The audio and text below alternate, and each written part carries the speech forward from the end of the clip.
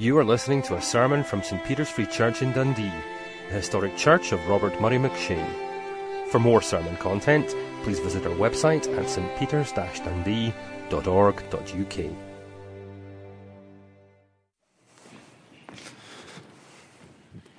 Thank you, Stuart. Oh, I'm very loud. I want you to turn in your Bibles to Romans chapter 8. That's where we're going to be. We're going to be looking at just 4 verses tonight from probably one of the greatest chapters in one of the greatest books ever written. I don't think that's an overstatement. I texted my old man. He asked me to come and preach, and I texted him asking if I could preach on Romans. And he replied by saying, I don't think we've ever done Romans in St. Peter's. To which I replied, that's an absolute travesty. So we're going to make amends for that this evening by looking at just 4 little verses from Romans chapter 8. It's worth getting our bearings in this chapter because we're just diving right in here as to what Romans chapter 8 is about. What the Apostle Paul does in the letter of Romans, in the first 4 chapters, he lays out what the gospel is. And he talks about how the gospel is this amazing power that God has brought upon us to make us righteous before him. It's a gospel that unites both Jew and Gentile. And then from chapters 5, really all the way through to chapter 11 in the letter, Paul lays out some objections, perhaps, that the Roman Christians would have been having about the gospel. So how can the gospel be true if ... And I think in Romans chapter 8, the big theme of Romans chapter 8 is assurance. Paul wants to give these Christians that he is writing to assurance that what they believe about Jesus, that what they know about the gospel is true, that what has happened to them is real. And so in this chapter, he deals with 2 big threats that are very common today, 2 threats to Christian assurance. They are the threats of sin and the threats of suffering. So in verses 1 to 11 of Romans chapter 8, he deals, it's a continuation really from chapter 7 as well, he deals with the issue of sin. So the question then is, if the gospel's true, if I've been saved, if I am really declared righteous by God, then why is it, as a Christian, that I still sin? That's what Paul deals with there. And then in verses 12 through 17, you've got the heart of Romans 8, which is all about how God, by his Holy Spirit, has made us children of God. This really is a chapter about what it looks like to be a child of God by the Spirit of God. And then in verses 18 through to 30, which is just before the section we're going to look at, Paul talks about suffering. So if the gospel's true, if I have been declared righteous by God, then why is God allowing so much pain and suffering in my life? It's the 2 threats that Paul deals with in this chapter, sin and suffering. These are 2 things that make us doubt the gospel. These are 2 things that make us doubt whether or not we really are saved. These are 2 things that make us doubt whether or not God really does love us. And that's why we spent 8 weeks in my church in Edinburgh, Chalmers Church, 8 weeks just going through this chapter, and it had a real profound effect on our congregation, because this is so real, it's so raw, and it's so relevant. It resonates with what we feel today as Christians. Sin and suffering, those threats are ever at our door, causing us to doubt. Now, we're going to look at the conclusion of kind of everything that Paul's been saying in this chapter. We're going to look at just 4 small verses, verses 31 to 34. And I want us to bear in mind those 2 threats that Paul's been dealing with, sin and suffering, because I think Paul is going to deal with it again as part of his amazing conclusion to this chapter. And as we read as well, just note the tone of what the Apostle Paul is writing. Paul's often accused of being quite boring. You can't say that after reading Romans chapter 8. Just note the tone, the passion, the wonder, and the boldness. Paul is soaring on the truths of the assurance that he has in the gospel, and it causes him to say this, Romans 8:31. What then shall we say to these things? If God is for us, who can be against us? He who did not spare his own son, but gave him up for us all, how will he not also with him graciously give us all things? Who shall bring any charge against God's elect? It is God who justifies. Who is to condemn? Christ Jesus, the one who died, more than that, who was raised, who is at the right hand of God, who indeed is interceding for us. Let me just pray before we look at these verses. My Father, 4 verses, and yet if we understood what was written in these 4 verses, if we believed this, what a profound effect that would have on our lives. Father, the truths that are contained here are more precious than gold. Help us to understand them. We cannot work this out. Father, we need your help. Holy Spirit, please help us to understand truths that perhaps we've grown overly familiar with. Lord, we're a mixed bunch here tonight. Some of us just feel cold to the gospel. Some of us feel like we're bad Christians because of what we've done. Some of us are just hurting and feeling pain. And some of us don't know you. So, Holy Spirit, we pray that the wonderful truths of these verses would pierce our hearts. Father, I'm so aware of how inadequate I am to share these truths. But I pray that you, by your Spirit, would bring them to life, and that we would leave here rejoicing in Christ and boasting in the cross of our Savior. In Jesus' name, amen. As Stuart said, I'm from Dundee. This is my hometown. It's great to be back. I love coming back to Dundee. I went to school in Dundee. I've kind of lost a wee bit of my Dundee accent, I think, since moving to Edinburgh. My wife and I now live in Stockbridge, so I'm becoming more refined as I live in Edinburgh. I'm starting to pronounce my T's a bit more, but I'm sure you'll pick me up on that. But I went to school here, and I remember in school that there was always certain kids in my year that you simply would not mess with. And the reason that you wouldn't mess with them was not really because of them, but because you knew who their family were. So we would all know that one kid whose dad was so-and-so. And because we knew his parents, no one would go near him, and he could be very bold and very confident and swagger about the school playground, knowing that he was completely untouchable because of who his father was. Well, in these verses before us, Paul is boasting to us about his security and the confidence, and the reason he can make these really bold boasts is because of God, his heavenly Father. I've called tonight's sermon The Wonderful Boast of Christian Assurance. And we often think of boasting as a negative thing, and to be honest, it usually is, because it's usually self-righteous. It's about making ourselves look good. But the boast of Christian assurance is not a boast in ourselves, but it is a boast in the cross of Jesus Christ. That is what lies at the heart of these 4 verses before us. So my aim this evening is simple.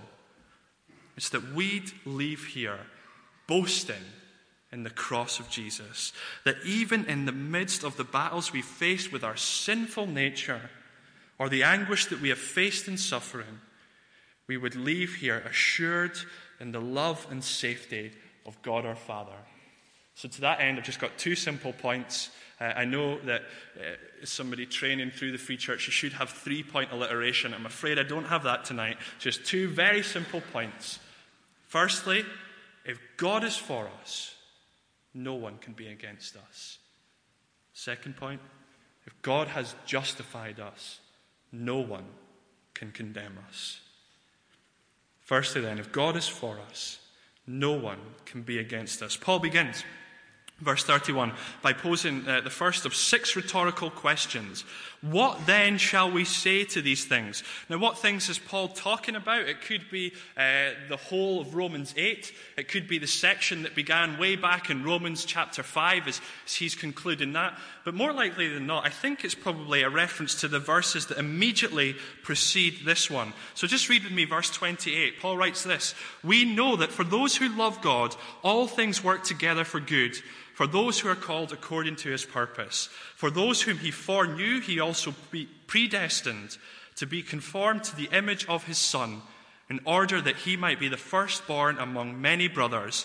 And those whom he predestined, he also called. And those whom he called, he also justified. And those whom he justified, he also glorified. So Paul's saying, look, if you're a Christian here tonight, then this is true of you. God predestined you. That is, he chose you to be saved before you were even created, before the foundation of the world was even laid down. He predestined you. He called you. He was the one who called you to him. It wasn't the other way around. God initiated it. God called us to him. He justified you. He has saved you by the blood of his Son Jesus and made you right before him. And finally, he says, he glorified you. He has raised you up with Christ, and he has seated you with him, so you are his brother, to use the language of Romans 8, and you are the heir of his heavenly estate. 4 words in that verse, all in the past tense, all of the initiating power of God. He predestined, he called, he justified, he glorified. It's done. It's unchangeable. It's unshakable. It is absolutely 100% guaranteed for those who follow Jesus. So Paul writes this: what more can I say? What do you say after that? What do you say when you've said everything? The answer is this: you say it again, but you use different words. And that's what he does in these closing verses. Why? Because we need to hear it again. Because it's wonderful. We need to hear this every day, because what he is talking about is of infinite worth and value. You never tire of it. The gospel, that is the good news of Jesus Christ, is not some flat, two-dimensional piece of information that we just hear once and then that's it. We've got it. It's more like a beautiful, multifaceted diamond that we can rotate and see how many different ways the light hits off it. Paul's passion is evident. What else can I say? It's so wonderful. I need to phrase it again. I need to turn the diamond. I need to see how the light hits it at a different angle. And so he writes this: if God is for us, who can be against us? He who did not spare his own son, but gave him up for us all, how will he not also with him graciously give us all things? Paul's saying God is for you as a Christian. Makes sense when you look at the previous verse. The one who predestined, called, and justified and glorified you is for you. And if he is for you, then who could be against you? Now just think about how you would answer that. Think about how you would answer that question. Who could be against us? Well, lots of people. Lots of people are against us, are they not? Remember, Paul's writing this to Christians who are struggling with their assurance of the gospel because they're suffering. People are persecuting them. Some of us here may indeed feel that there is opposition, that there is hostility because we follow Jesus. Maybe there's brokenness, there's family strife in your life, there's hurts and tears and feelings of despair and isolation and emptiness. No one against us. You know, it was 6 months ago now, some of you may remember this. It was actually the week that we were looking at these verses in church. But 21 Egyptian men were kidnapped from their homes and from their workplace.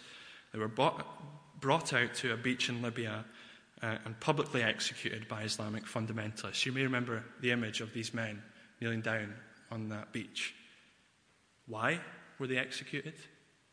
Because they confessed Jesus as Lord. And these were real men, real brothers in Christ, with real jobs and real families who had real names. And then we read this in Romans 8:32. If God is for us, who could be against us? Is Paul naive? I don't think so. Look, no one knew the pain of persecution for Jesus' sake like the Apostle Paul did. What he means by this statement is that if we are in Christ, if God is for us, no one can ever successfully be against us. No one can ever successfully be against us. The world, the flesh, the devil, they will assault the people of God, but never to any avail. Even the wickedness of this world is under the sovereign control of a loving Father. God works for the good of all those who love him. Romans 8:28. Or as Joseph said to his brothers back in Genesis 50. If you know the Joseph story, it's not like the camp Andrew Lloyd Webber musical where he's dancing about with a multicolored coat. It is a brutal, barbaric story about how Joseph's brothers tried to kill him and then sold him off into slavery. And God used those events to bring about their salvation. And at the end of that story, when Joseph is reunited with his brothers, in Genesis 50, he says this: "What you meant for evil, God has used for good." All of what is happening in our lives is being used for our ultimate good. We may never understand why. We may never know what possible good could come out of what I am experiencing now. But if God is for us, nothing can be against us. Even if they cut off your head, you will be with Christ in glory. That's why Paul says in verse 37 of this chapter that amidst our sufferings, we are more than conquerors through him who loved us. Now hold on. Wait. Is this wishful thinking? Is this just a way of trying to deal with the seeming randomness of suffering and pain? How can I really know that God is for me? Well, listen to the logic that the apostle used in verse 32. One minister calls this the sound logic of heaven. If you follow Jesus and you doubt tonight that he is really for you because of what you're experiencing, this is what the apostle Paul says to you: "He who did not spare his own son, but gave him up for us all, how will he not also with him graciously give us all things?" Now notice the language he's using. God gave up his own son. His son. The one whom he had loved. The one whom he had loved for all eternity like no other. He gave him up for us. Paul's talking about the cross here. Jesus was given up to the cruel, barbaric torture of the cross. Not so much by Pontius Pilate or Herod or Judas or the Pharisees.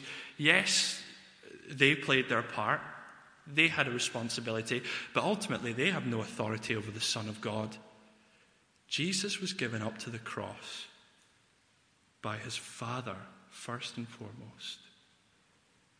The suffering that he faces as he is hanging there, humiliated, naked, beaten, tortured, and facing the rejection and the wrath of God, he faced because God gave him up for it. Why? Because he loves us, and that is what he had to do for us to be saved. That's why Paul writes this in Romans 5 verse 8. "But God shows his love for us, and that whilst we were still sinners, Christ died for us."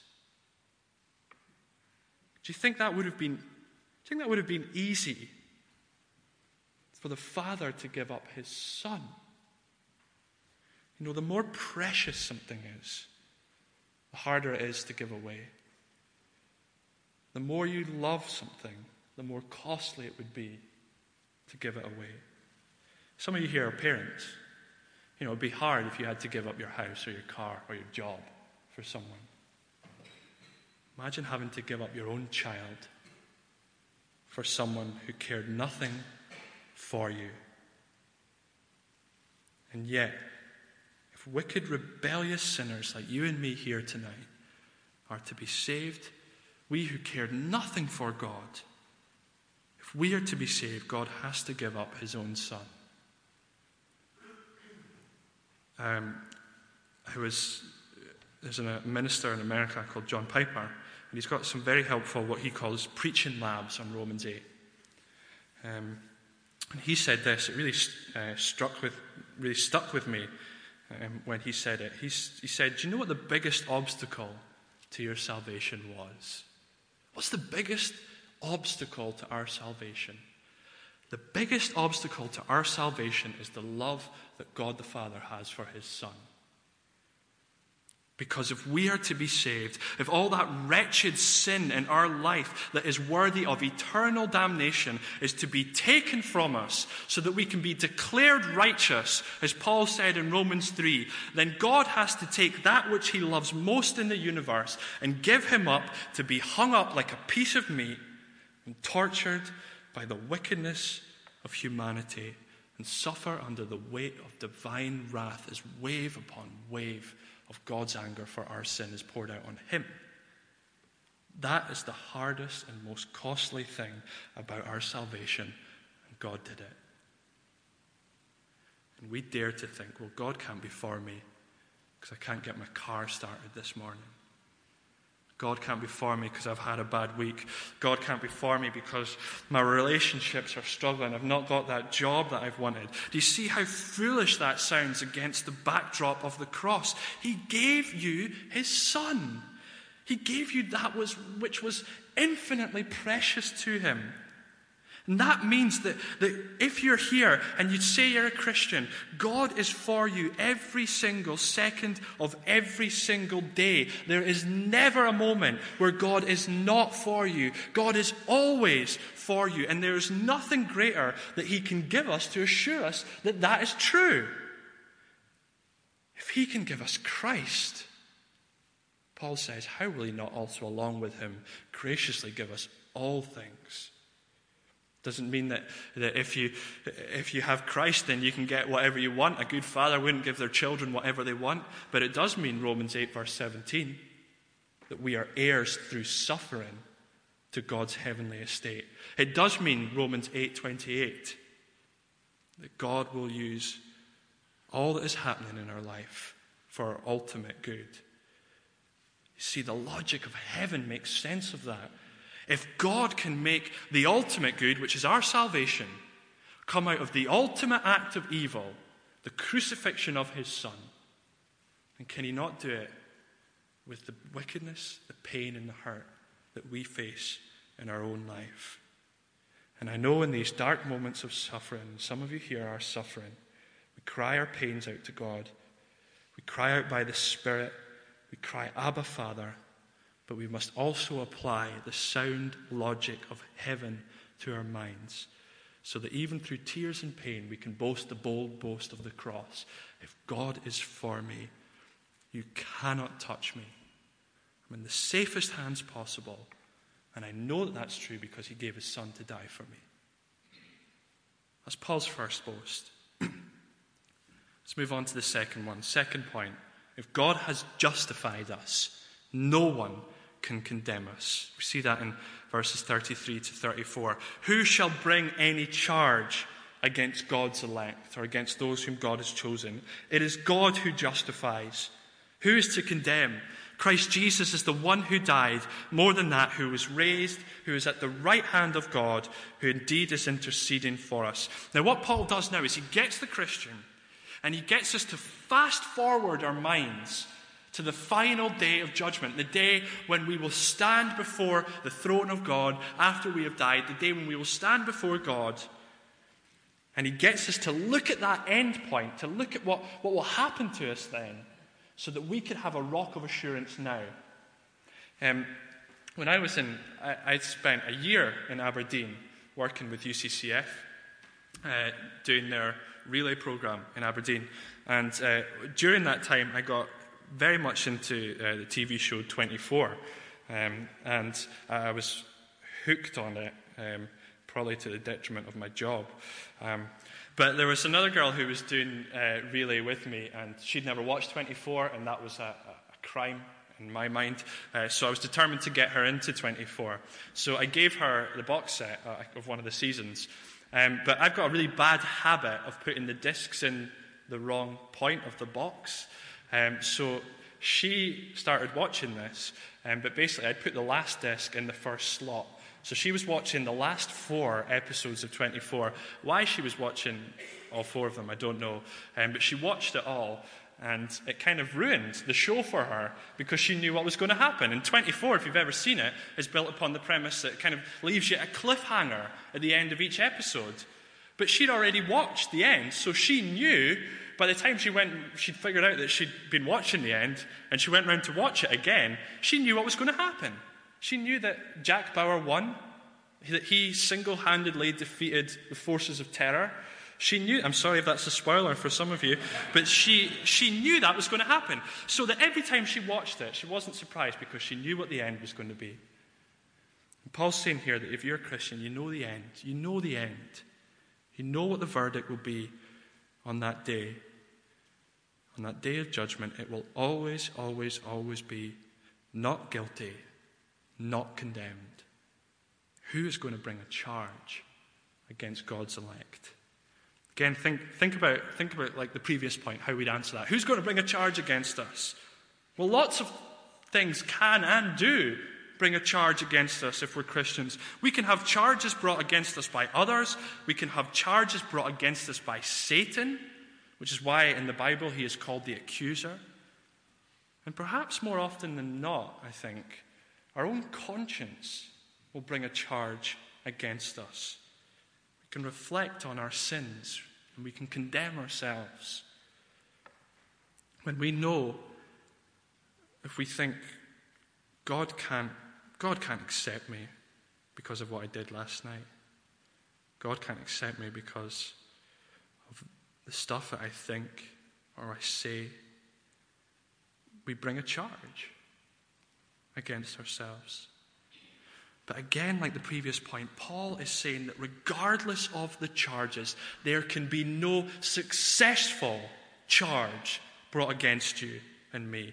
Not Satan, not by our sinful nature. Why? Because it is God who has declared us righteous. It is God himself who has justified us. Notice again how Paul's emphasis here is on God's initiation. This section has all the language of a courtroom. The day when we die, we will be brought before God to give an account of our lives. God is the right and true judge of humanity, but God is not some neutral observer like a judge we would have in a courtroom today. God is also the most offended party. God is the one that we have hurt. God is the one whose heart we break when we sin and rebel against him.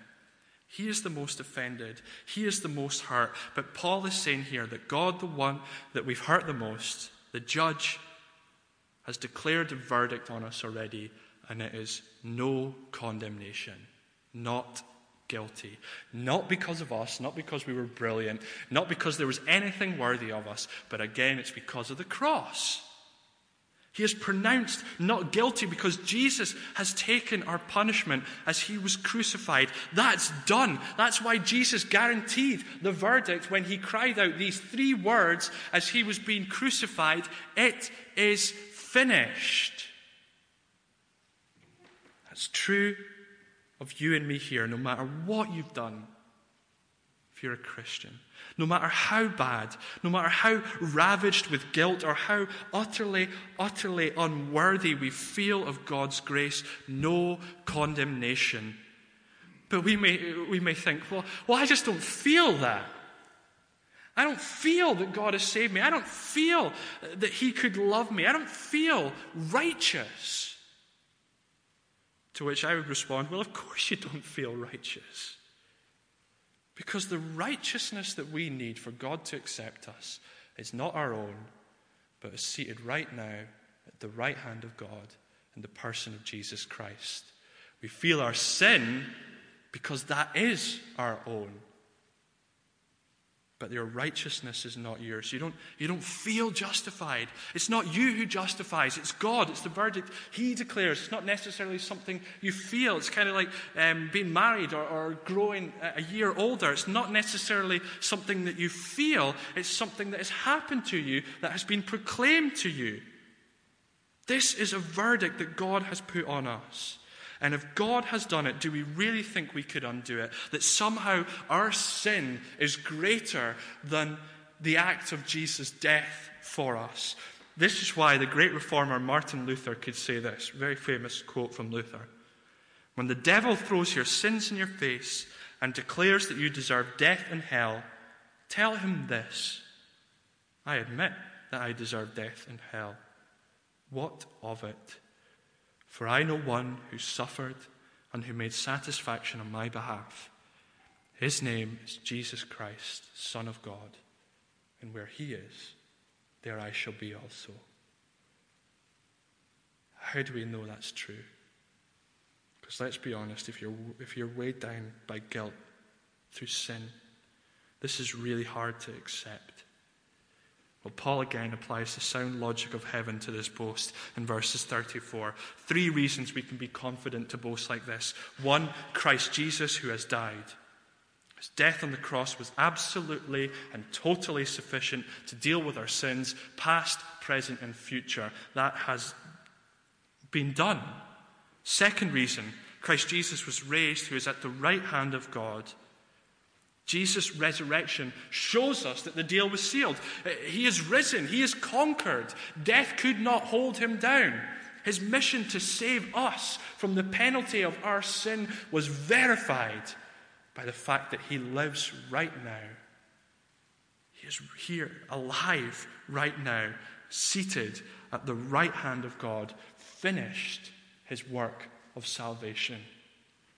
And 3rd reason, this is pretty incredible. Paul writes, Christ Jesus, who is indeed interceding for us. You see, the assurance that we need that there is no condemnation is not only seen in Jesus' past work, but in what he is currently doing right now for us. Right now, right at this very second, he is interceding on our behalf. What does that mean? It means that he is constantly representing us to the Father. Constantly bringing our case before the Father. Do you know that Jesus is praying for you? If you want to know what that looks like, look at John 17. Jesus is there now as God, with God, speaking to God on our behalf. Let me just wrap all this up by saying this. It's incredible boasts of assurance. Life is chaotic, it's tumultuous, it's difficult. No matter who you are, no matter what you believe here tonight, I think we could probably all say that. It's unpredictable. There's nothing lasting. There's nothing steady enough to make us feel really permanently secure. The author of the book of Ecclesiastes in the Bible says that it's like a vapor, it's a mist. There's nothing tangible that we can really hold on to that will give us lasting security. But Paul is showing all of us here today that here is a rock that is found in the good news of Jesus' salvation. Look, I know as Christians we struggle to say these boasts. Suffering and guilt, they make us feel so distant from God. But that is where we have to do what Paul does and apply the sound logic of heaven to our minds.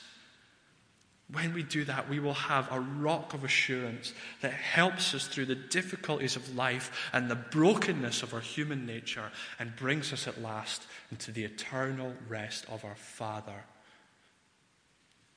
I want to draw your attention to that very important word in verse 32. If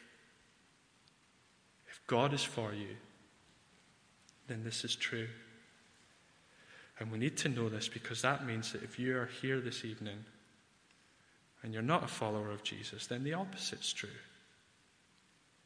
I could not think of anything worse than that, for God to be against us. But let me use these 4 verses as an appeal to you this evening, that this boast could be true of you. Come to Jesus, ask for forgiveness, and then verse 31 to 34 will be true, no matter what you've done. No matter what's happening in life, verses 31 to 34 will be true of you here. And you'll be able to say, God is for me. Who can be against me? God has justified me. Who can condemn me? Here is a bedrock of security and blessed assurance that we can have amidst the chaos of life. Oh, to be found in Christ, it is such a wonderful thing. How can we be separated from such love? That's where the flow of Paul's thought will take him as he finishes off this chapter, and you can go and read it for yourself. How could we be separate from that love shown through Christ, such safety and security, we dare not appeal to our feeble or damnable good works on that final day, but we will appeal to the cross of our Savior, the one given to save us, the one who died, who was raised to life, and even now intercedes for us. What a joy and a liberation it is to say the words that we will sing in this final hymn: no guilt in life, no fear in death. This is the power of Christ in me. From life's first cry to final breath, Jesus commands my destiny. No power of hell and no scheme of man can ever pluck me from his hand till he returns or calls me home. Here in the power of Christ I'll stand. That is the wonderful boast of Christian assurance. Let me pray. My Father, these are such amazing words, condensed into such a small space, such amazing truths of the gospel, that if you are for us, no one could be against us. If you yourself have justified us, then no one could condemn us. Father, implant these truths deep into our hearts. Help us to understand. Help us to apply the logic of heaven, to think about this, to get our minds into gear and to meditate upon what you have done for us through the cross of Jesus Christ. Father, may this boast be true of everyone here this evening, so that we can have confidence and security, knowing that life is going to be hard and difficult and painful, but here is something that can keep us steady and strong. And so we pray, Lord, that you would cause this to bear upon our hearts so that we would indeed be steady and strong. In Jesus' name, amen. We're going to close by singing the words of that hymn, In Christ Alone. We'll stand and sing as the guys begin to play.